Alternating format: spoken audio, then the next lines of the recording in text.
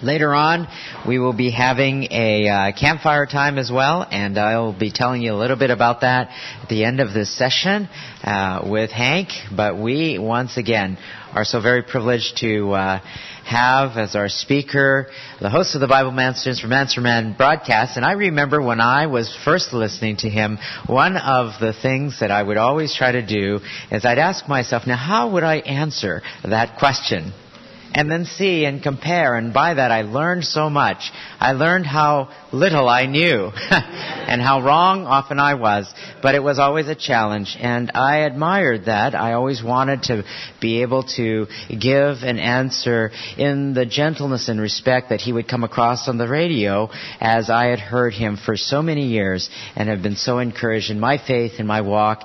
And so I hope that you'll consider tuning in sometimes at 6:30 a.m., AM 6:30, I should say, at 3:05 p.m. in the afternoon. I don't expect you to get up in the middle of the night, but you can listen to him streaming on the web too. Not only on our website, because the messages will be uploaded there, but on equip.org. And that's probably a website that I have frequented often when asked about aberrant teachings, false beliefs, and I hope that you'll take advantage of that as well. So, without taking more of his time, I'd like to introduce, and let's give Hank a warm welcome once again. Enjoyed this time so much. I have personally been encouraged and edified and blessed by being with this congregation. This has been one of the highlights of my year, quite frankly, and I'm truly blessed to be here today. I want to talk to you tonight about a biblical view of wealth. Pastor and I were talking earlier on in the conference about one of our favorite passages that comes from Philippians chapter 3, verses 7 through 11, where the apostle says, "But whatever was to my profit, I now consider loss for the sake of Christ. What is more, I consider everything a loss compared to the surpassing greatness of knowing Christ Jesus my Lord, for whose sake I have lost all things. I consider them rubbish, that I may gain Christ and be found in Him, not having a righteousness of my own that comes from the law, but that which is through faith in Christ, the righteousness that comes from Christ and is by faith. I want to know Him and share in the resurrection." But as Pastor pointed out to me, the thing that touched his heart was what Paul says. Not only the fellowship of His resurrection, but the fellowship of sharing in His sufferings, becoming like Him in His death, and so somehow or other to attain to the resurrection of the dead. And coming from the Apostle Paul, it is even more striking in that he must most certainly have been the most radically converted man. He had everything that the world could offer. He had power, he had position, he had prosperity, and then he can say, "Whatever was to my profit, I now consider loss for the sake of Christ," and then say, "I consider it pure rubbish." That is a glorious transformation. The subject tonight, I think, is transcendently important. And I'd like to cash it out for you by giving you a biblical view of wealth, but I also want to start today by pointing out that a false theology of wealth has captivated the minds of literally millions of Christians. Consider the words of some of the most famous and prolific teachers in the church today. John Hagee, who says that John 1:38 tells us that Jesus turned to those who were following and said, "Come with me." And they said, "Where dwellest thou?" And he said, "Come and see." And Jesus took the crowd with him to stay in his house. Then says John Hagee, that meant that Jesus had a big house. John Hagee goes on to say that Jesus wore designer clothing. Indeed, a designer robe. Oral Roberts wrote a book titled How I Learned That Jesus Was Not Poor. Frederick Price, another prolific prosperity teacher, says this: the Bible says that Jesus left us an example that we should follow in his steps. That's the reason why I drive a Rolls Royce. I'm following in Jesus' steps. T.D. Jakes, another prolific prosperity teacher, says, quote, "There are certain truths that transcend all principles, and giving to get is one of them.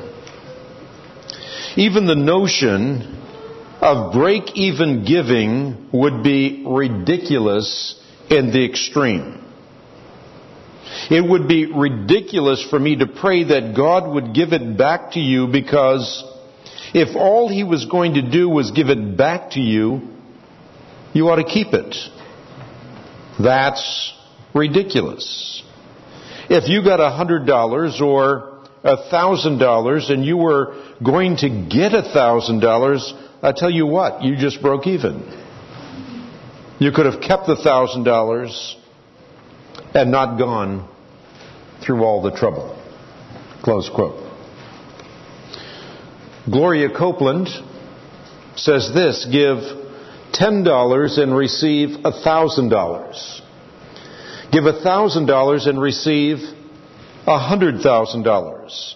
I know you can multiply, but I want you to see it in black and white how tremendous the 100-fold return is. Give one house and receive 100 houses, or one house worth 100 times as much. Give one airplane and receive 100 times the value of the airplane. Give one car and the return would furnish you a lifetime of cars. In short, Mark 10:30 is a very good deal. Again, close quote. Gloria Copeland conveniently skips the part in verse 30, by the way, about receiving persecutions. Not only so, she neglects what is written 5 verses earlier, where Jesus warns it is easier for a camel to go through the eye of a needle than for a rich man to inherit the kingdom of God. The multiplication envisioned in Mark 30 is spiritual, not physical. Obviously metaphorical, not literal. To take Jesus literally in Mark 10:30 is to reduce the passage to a logical absurdity. It would be one thing for God to promise you 100-to-1 return when it comes to houses. It's quite another to promise 100-to-1 return when it comes to wives and children. I don't know about you, but that might be too much of a good thing. Another famous prosperity preacher once preached this very message, and I want to draw attention to him specifically, because then something happened. He lost it all. The glitz, the glamour, the gold, well, they all vanished. So did the cheering crowds. Almost overnight, the riches were replaced with rags. And stripped of his star status, he found himself alone with the Bible. That's what he says. I spent months reading every word that Jesus spoke.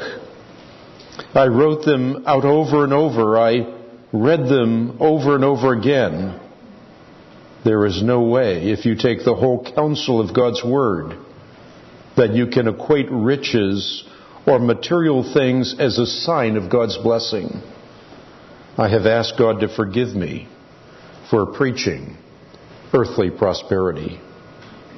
Jesus did not teach riches were a sign of God's blessing. Jesus said, narrow is the way that leads to life, and few there be that find it. Jim Baker, who in 1989 was convicted of 24 counts of fraud, continued with these stirring words. It's time the call from the pulpit be changed from who wants a life of pleasure, good things, new homes, cars, material possessions, to who will come forward to accept Jesus Christ and the fellowship of His suffering. Spurgeon said it best.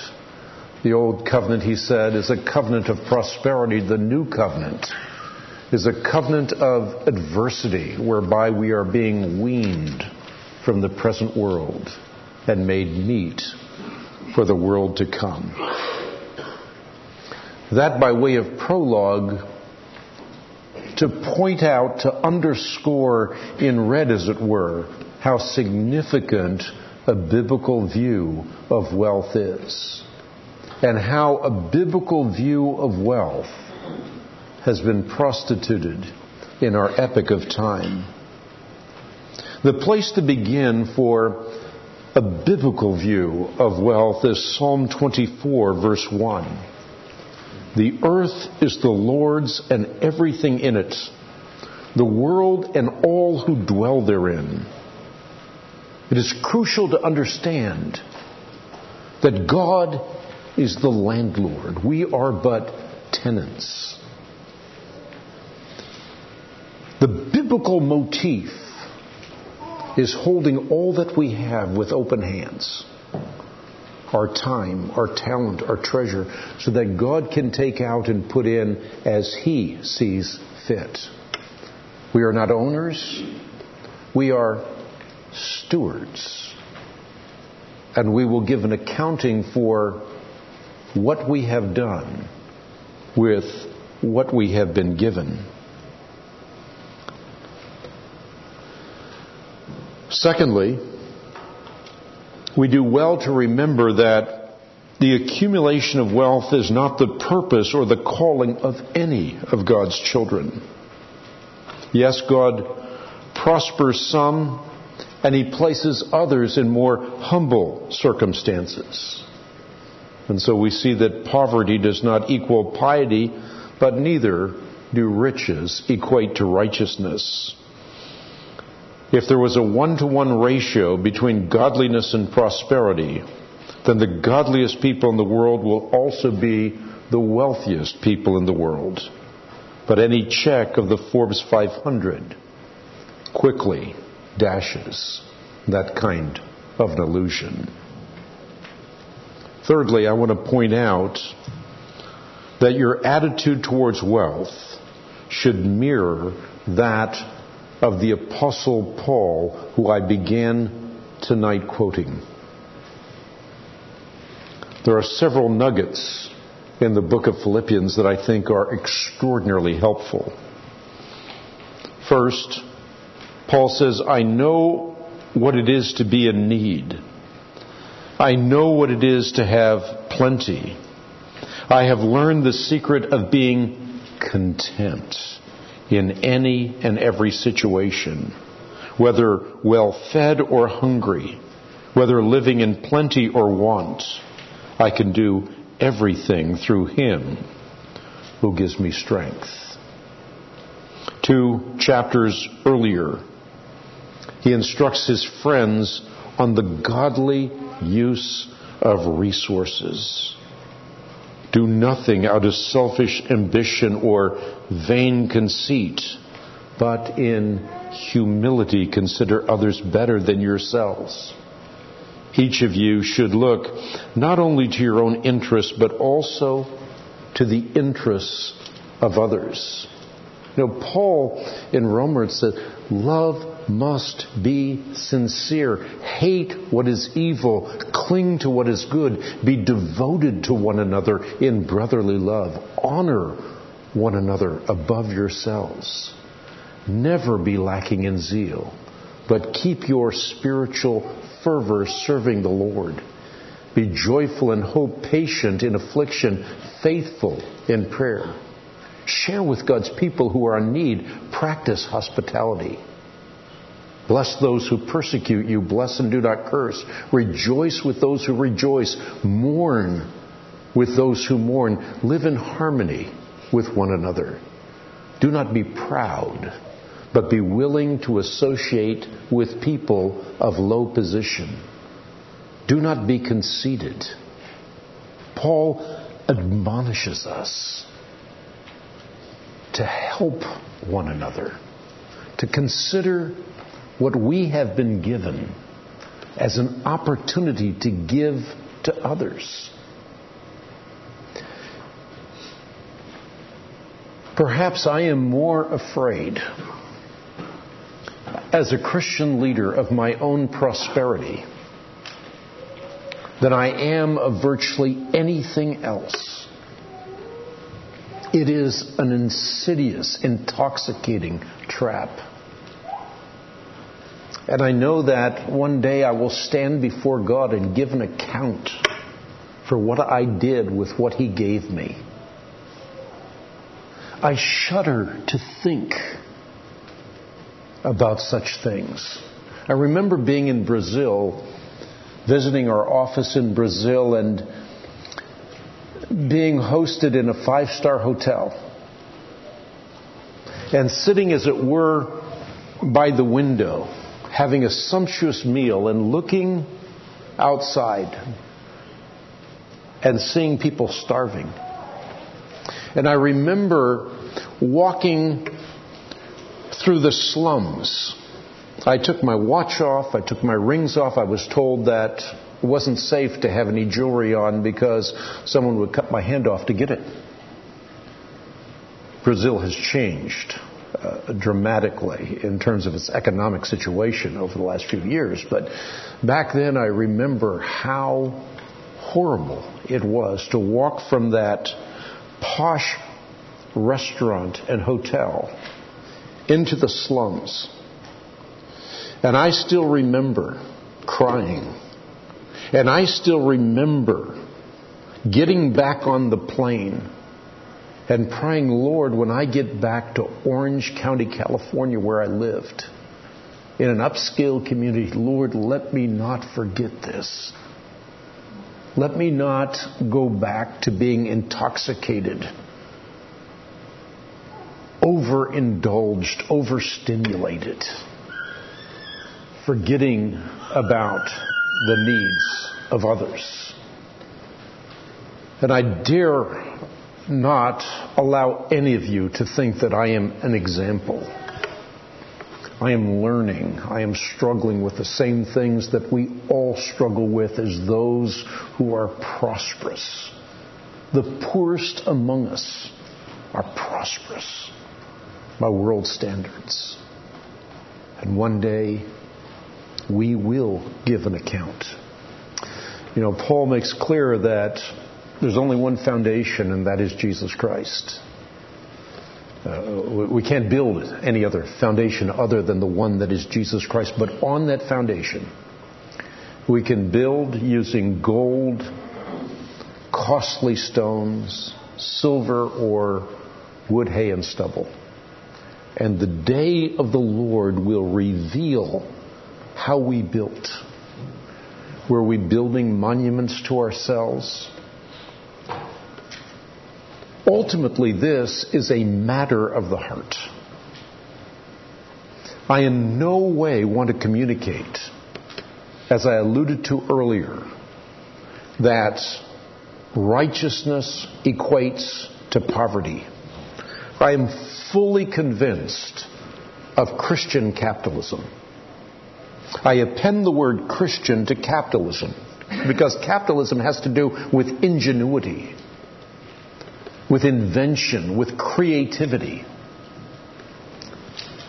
But Christian capitalism means responsibility associated with wealth. It's not what you have. It's what you do with what you have. I used to come to Tacoma, Washington, and visit one of the wealthiest men in the world.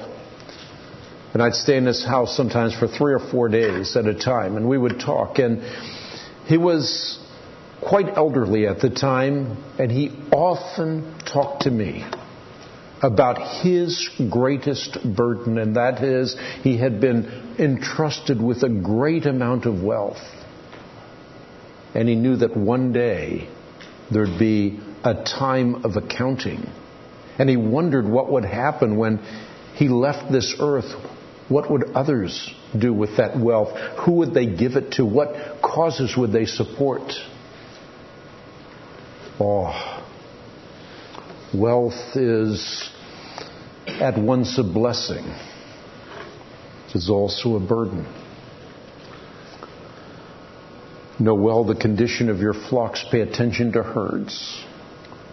For riches are not forever, nor does a crown endure to all generations. Paul goes on to illustrate what happens when God's people use their resources in a way that honors and glorifies their Creator. He says, "It was good of you to share in my troubles. Moreover, as you Philippians know, in the early days of your acquaintance with the gospel, not one church shared with me in the matter of giving and receiving, except you only.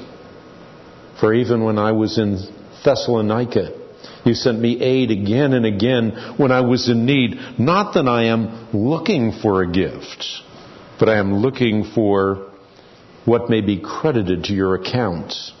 And my God will meet all your needs according to His glorious riches in Jesus Christ." Translated, you cannot outgive the Lord.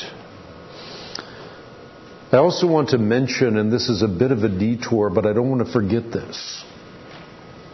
I want to mention that if we lend, we should do so with kindness. If we borrow, we should do so with prudence. And we should remember, as a debtor nation now, and as Americans drowning in debt, that the borrower is servant to the lender. So we should take very seriously stewardship in the area of borrowing. I myself have made some huge mistakes in my life in that area. Mistakes that I wish that I could do over. And yet, the beauty of the Christian faith is I've found over and over again that God restores the years that the locusts have eaten. Sometimes you think, if only I hadn't, and then you see that God does indeed use all things for good to those who love Him and are called according to His purposes. We need to remind ourselves that while we have been promised an eternal inheritance far beyond our wildest expectations, God's promise for us on this earth sometimes takes a far darker hue. Says Paul, it has been granted to you on behalf of Christ not only to believe on Him, but also to suffer for Him. And finally, we need to consider both the warning and the glorious hope that the apostle joyfully lays out for us in Philippians chapter 3, where he says, "I have often told you before, and now say again, even with tears, many live as enemies of the cross of Christ. Their destiny is destruction, their God is their stomach, and their glory is in their shame." Why? Their mind, says Paul, is on earthly things. What's wrong with that? Paul says, but our citizenship is in heaven, and we eagerly await a Savior from there, the Lord Jesus Christ, who, by the power that enables him to bring everything under his control, will transform our lowly bodies so that they will be like his glorious body. Therefore, my brothers, you who I love and long for, my joy, my crown, that is how you should stand firm in the Lord, dear friends. Wealth comes from the Lord. We shouldn't get too attached to it. What you have, used for the furtherance of the gospel, used for the betterment of those around you. And then expect that hardship will come your way. And never forget that one day Jesus will roll up this earth like a ball of yarn and will bestow upon us a body that will never decay, never hurt, never be in need of food, never need gold, never need earthly riches. In other words, lead your life here below as a responsible steward, so that one day at the judgment, God himself will richly reward you. I think of the words of Christ, do not store up for yourselves treasures on earth where moth and rust corrupt and where thieves break in and steal. But store up for yourselves treasures in heaven where moth and rust do not corrupt and where thieves do not break in and steal, for where your treasure is, there your heart will be also. The eyes are the lamp of the body. If your eyes are full of light, well, you have light in your life. But if your eyes are full of darkness, how great is that darkness? Then says Jesus, no one can serve two masters. Either he will love the one and hate the other, or he'll be devoted to the one and despise the other. You cannot serve both God and money.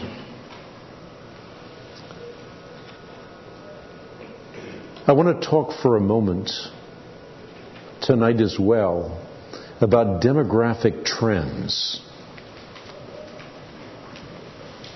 This may seem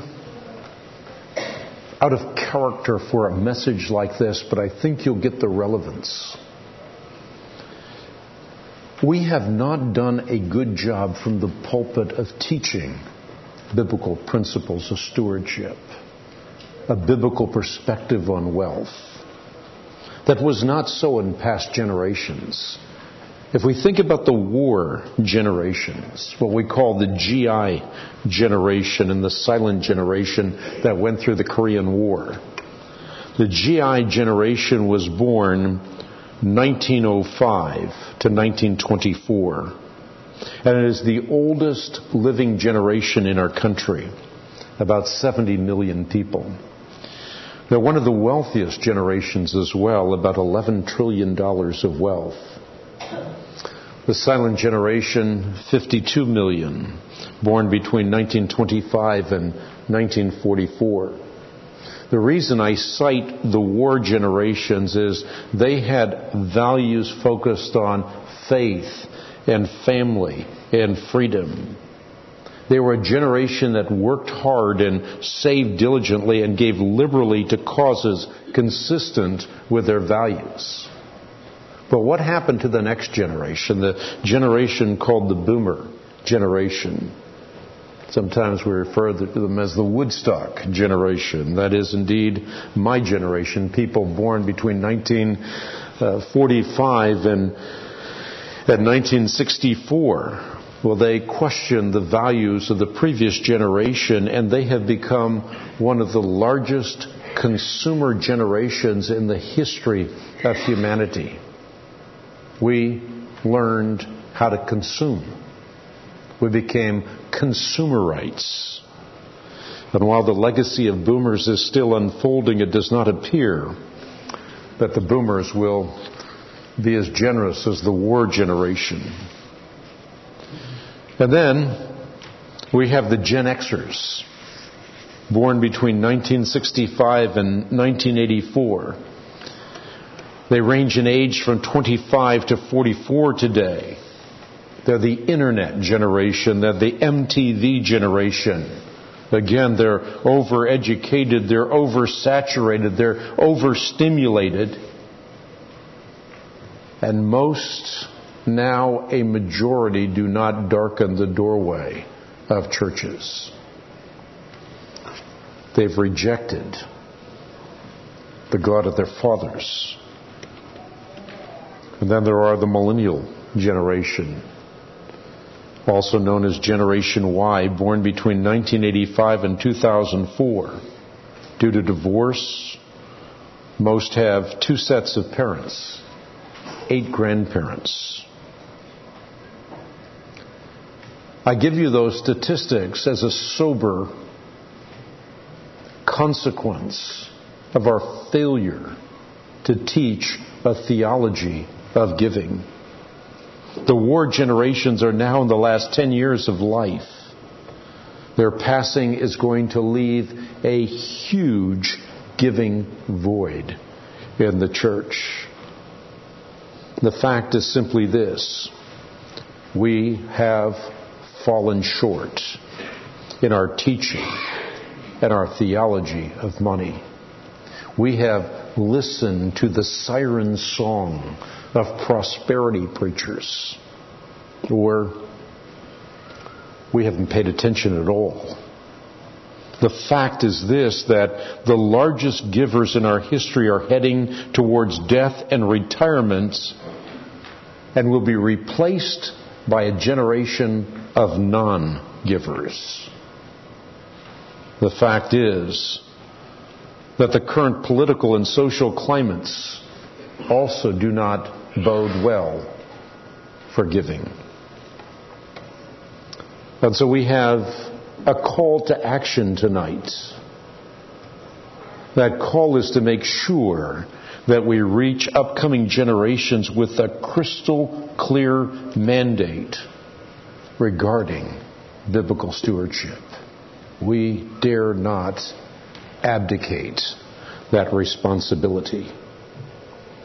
There is no telling what we can accomplish in our generation if we, like the war generations, may but catch the joy of contagious giving.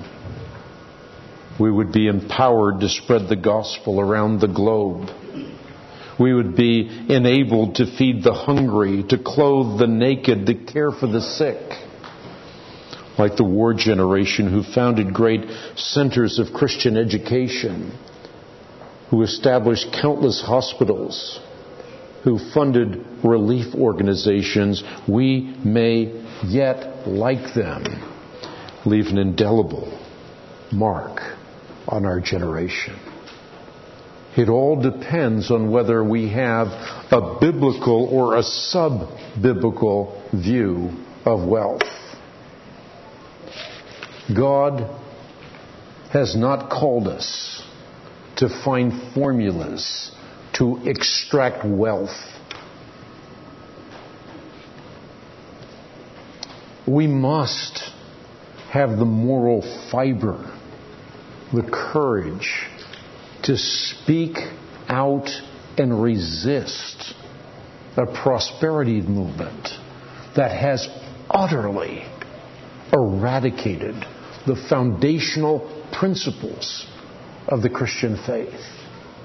The prosperity gospel that we have now transported abroad. I have seen with anguish people in China and Singapore and Korea who have gotten out of ancestor worship, eclectic sort of religious constructs, and they are just coming to a knowledge of the truth, and the prosperity preachers come to town. And now they think that Christ is a means to their end. And now they think that the object is to come to the Master's table not for the love of the Master, but to get what's on the Master's table. And so the gospel is turned on its head. And I've seen with tears that we now have major prosperity gospel preachers coming from the Orient. And we're now listening to them on television in America. It's the same tired message. Sounds good. It preaches well. But it is an empty and a dangerous message. Because ultimately, in the great paradigm shift that I alluded to yesterday, there comes that time where suddenly there's a pain in the pericardium, or there's a crashing of glass, and instantaneously we are transported from this world to the next. And then everything we worked for that is temporary and insignificant no longer matters. What matters is that we walked by a beggar day after day, and he was insignificant to us. What matters is that we didn't care for God, we cared for goods. What matters is now we spend an eternity separated from the goodness of God. Now again, I do not want to preach legalism or works righteousness. We're saved by God's grace through faith in Jesus Christ alone. But the biblical ethic is that while the gospel is free, we are called to take up our cross and daily follow Him. We are called to something real. We're not called to a counterfeit.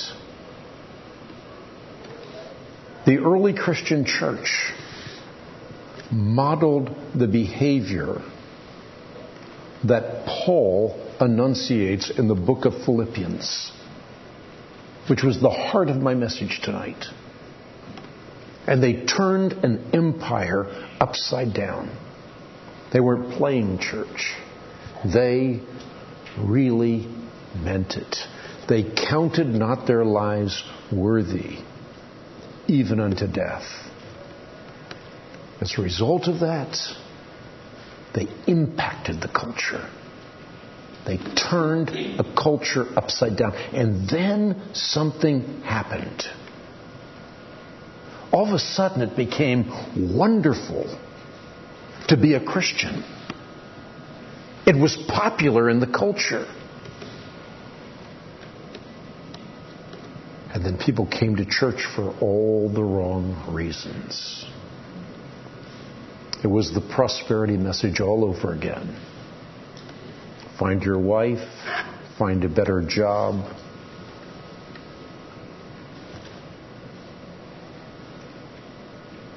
The tide had turned.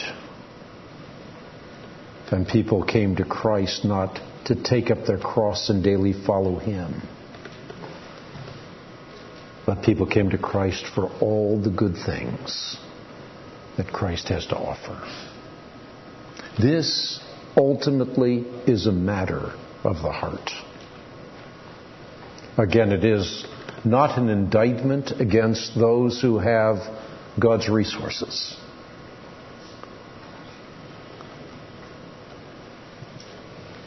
Riches do not equate to unrighteousness.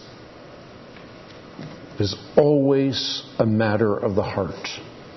A rich person can help a poor person. A poor person can't help another poor person. There's nothing wrong with having goods.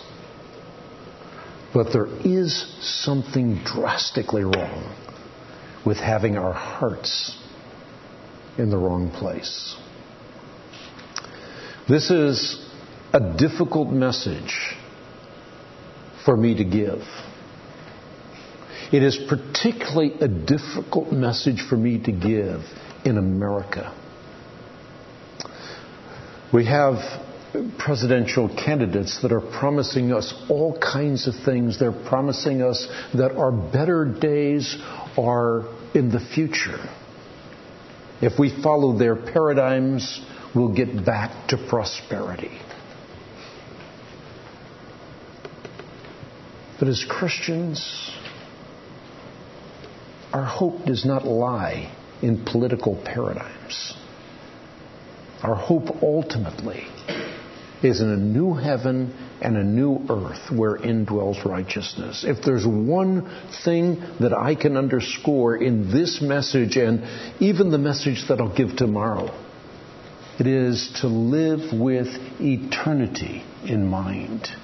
It is to develop an eternal perspective, eyes that can look beyond time and space, eyes that think about what it will be when we stand before God and give an account for what we did.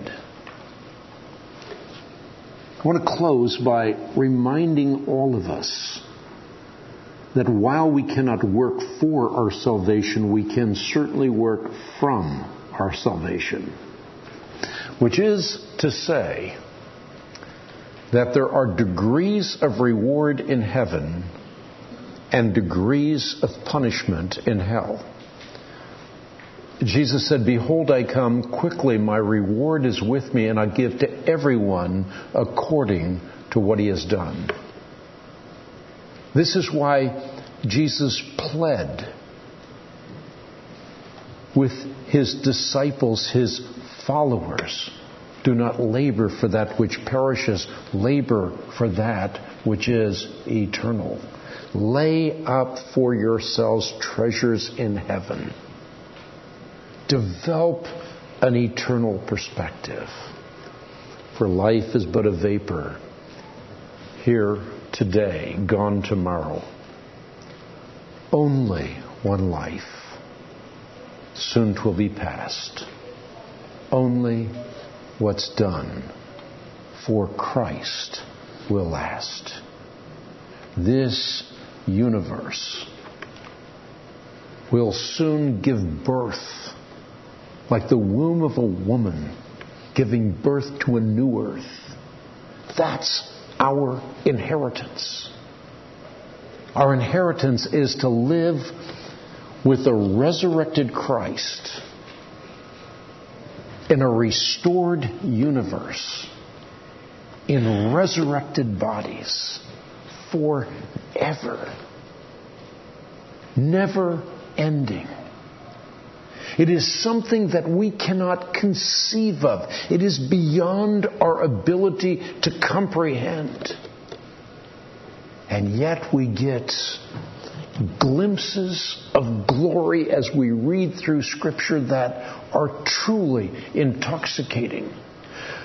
To the point that Paul actually says, when he talks about being absent from the body, present with the Lord, that to be present with the Lord is far better. And that's just in a temporary heaven. Those who die today are not in an eternal heaven. They're in a temporal heaven. They're awaiting an eternal heaven. That will only happen after Jesus appears the second time. Then the problem of sin and Satan will forever be removed. No more death, mourning, crying, or pain. Then the universe will be restored. Then we will be resurrected. Then we will have what we long for. Paradise lost will indeed become paradise restored. And we will forever enjoy the riches of glory. Now that's real. That's what animated the first century church. That's what caused them to become lions of the faith. That's what animated them, allowed them to face the tyrant's brandished steel, the lion's gory mane, the fires of 1,000 deaths. Because they knew, just as certainly as they knew they had flesh upon their bones, that they, like their Savior, would rise. That caused them to be utterly transformed from scared, scattered disciples to lions of the faith. May we follow in their train.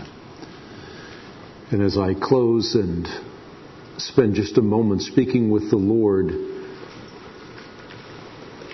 please remember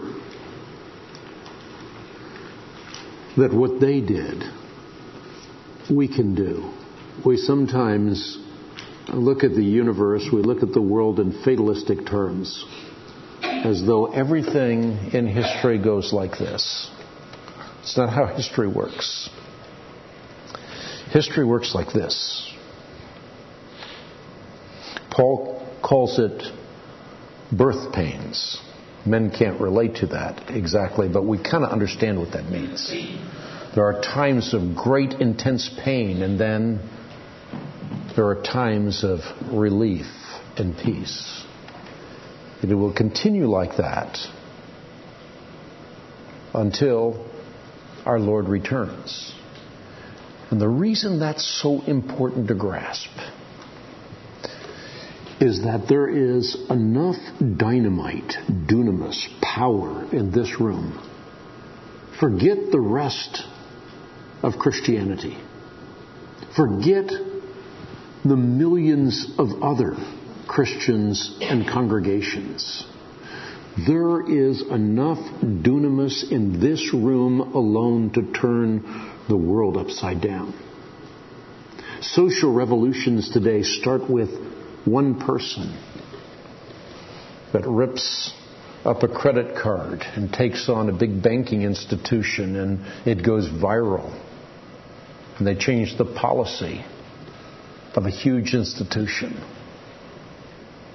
Don't think that you are insignificant. Don't wait for the hired gun. Don't look to the prosperity preacher. Certainly don't look to me. Recognize that God has called you. Who knows if you will be the person that prays for the next Billy Graham.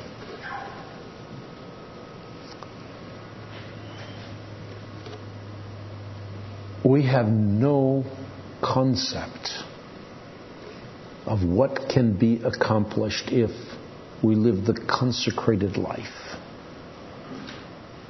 And we have no right to be fatalists.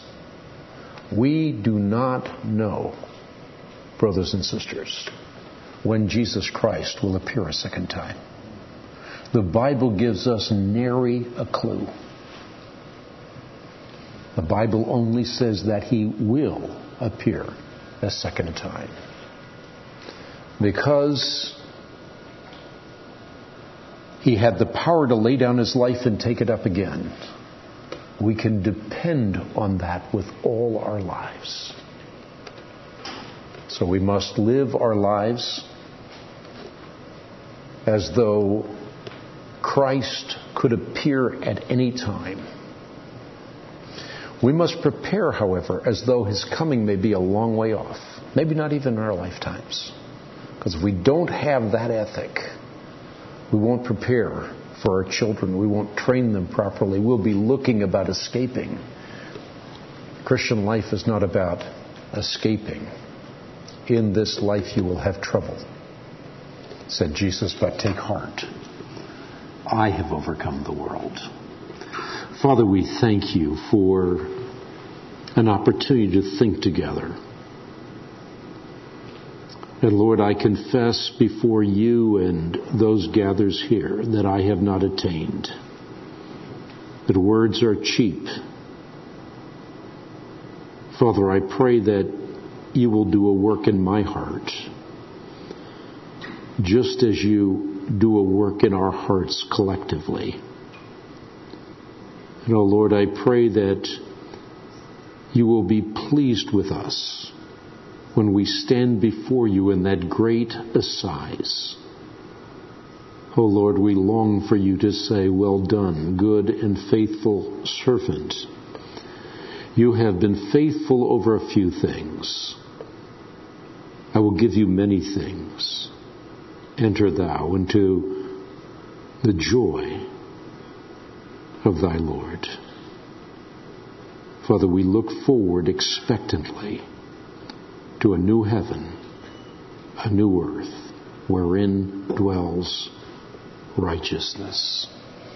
And again, Lord, we offer this time to you, not by might nor by power, but by your Spirit. In Christ's name, amen.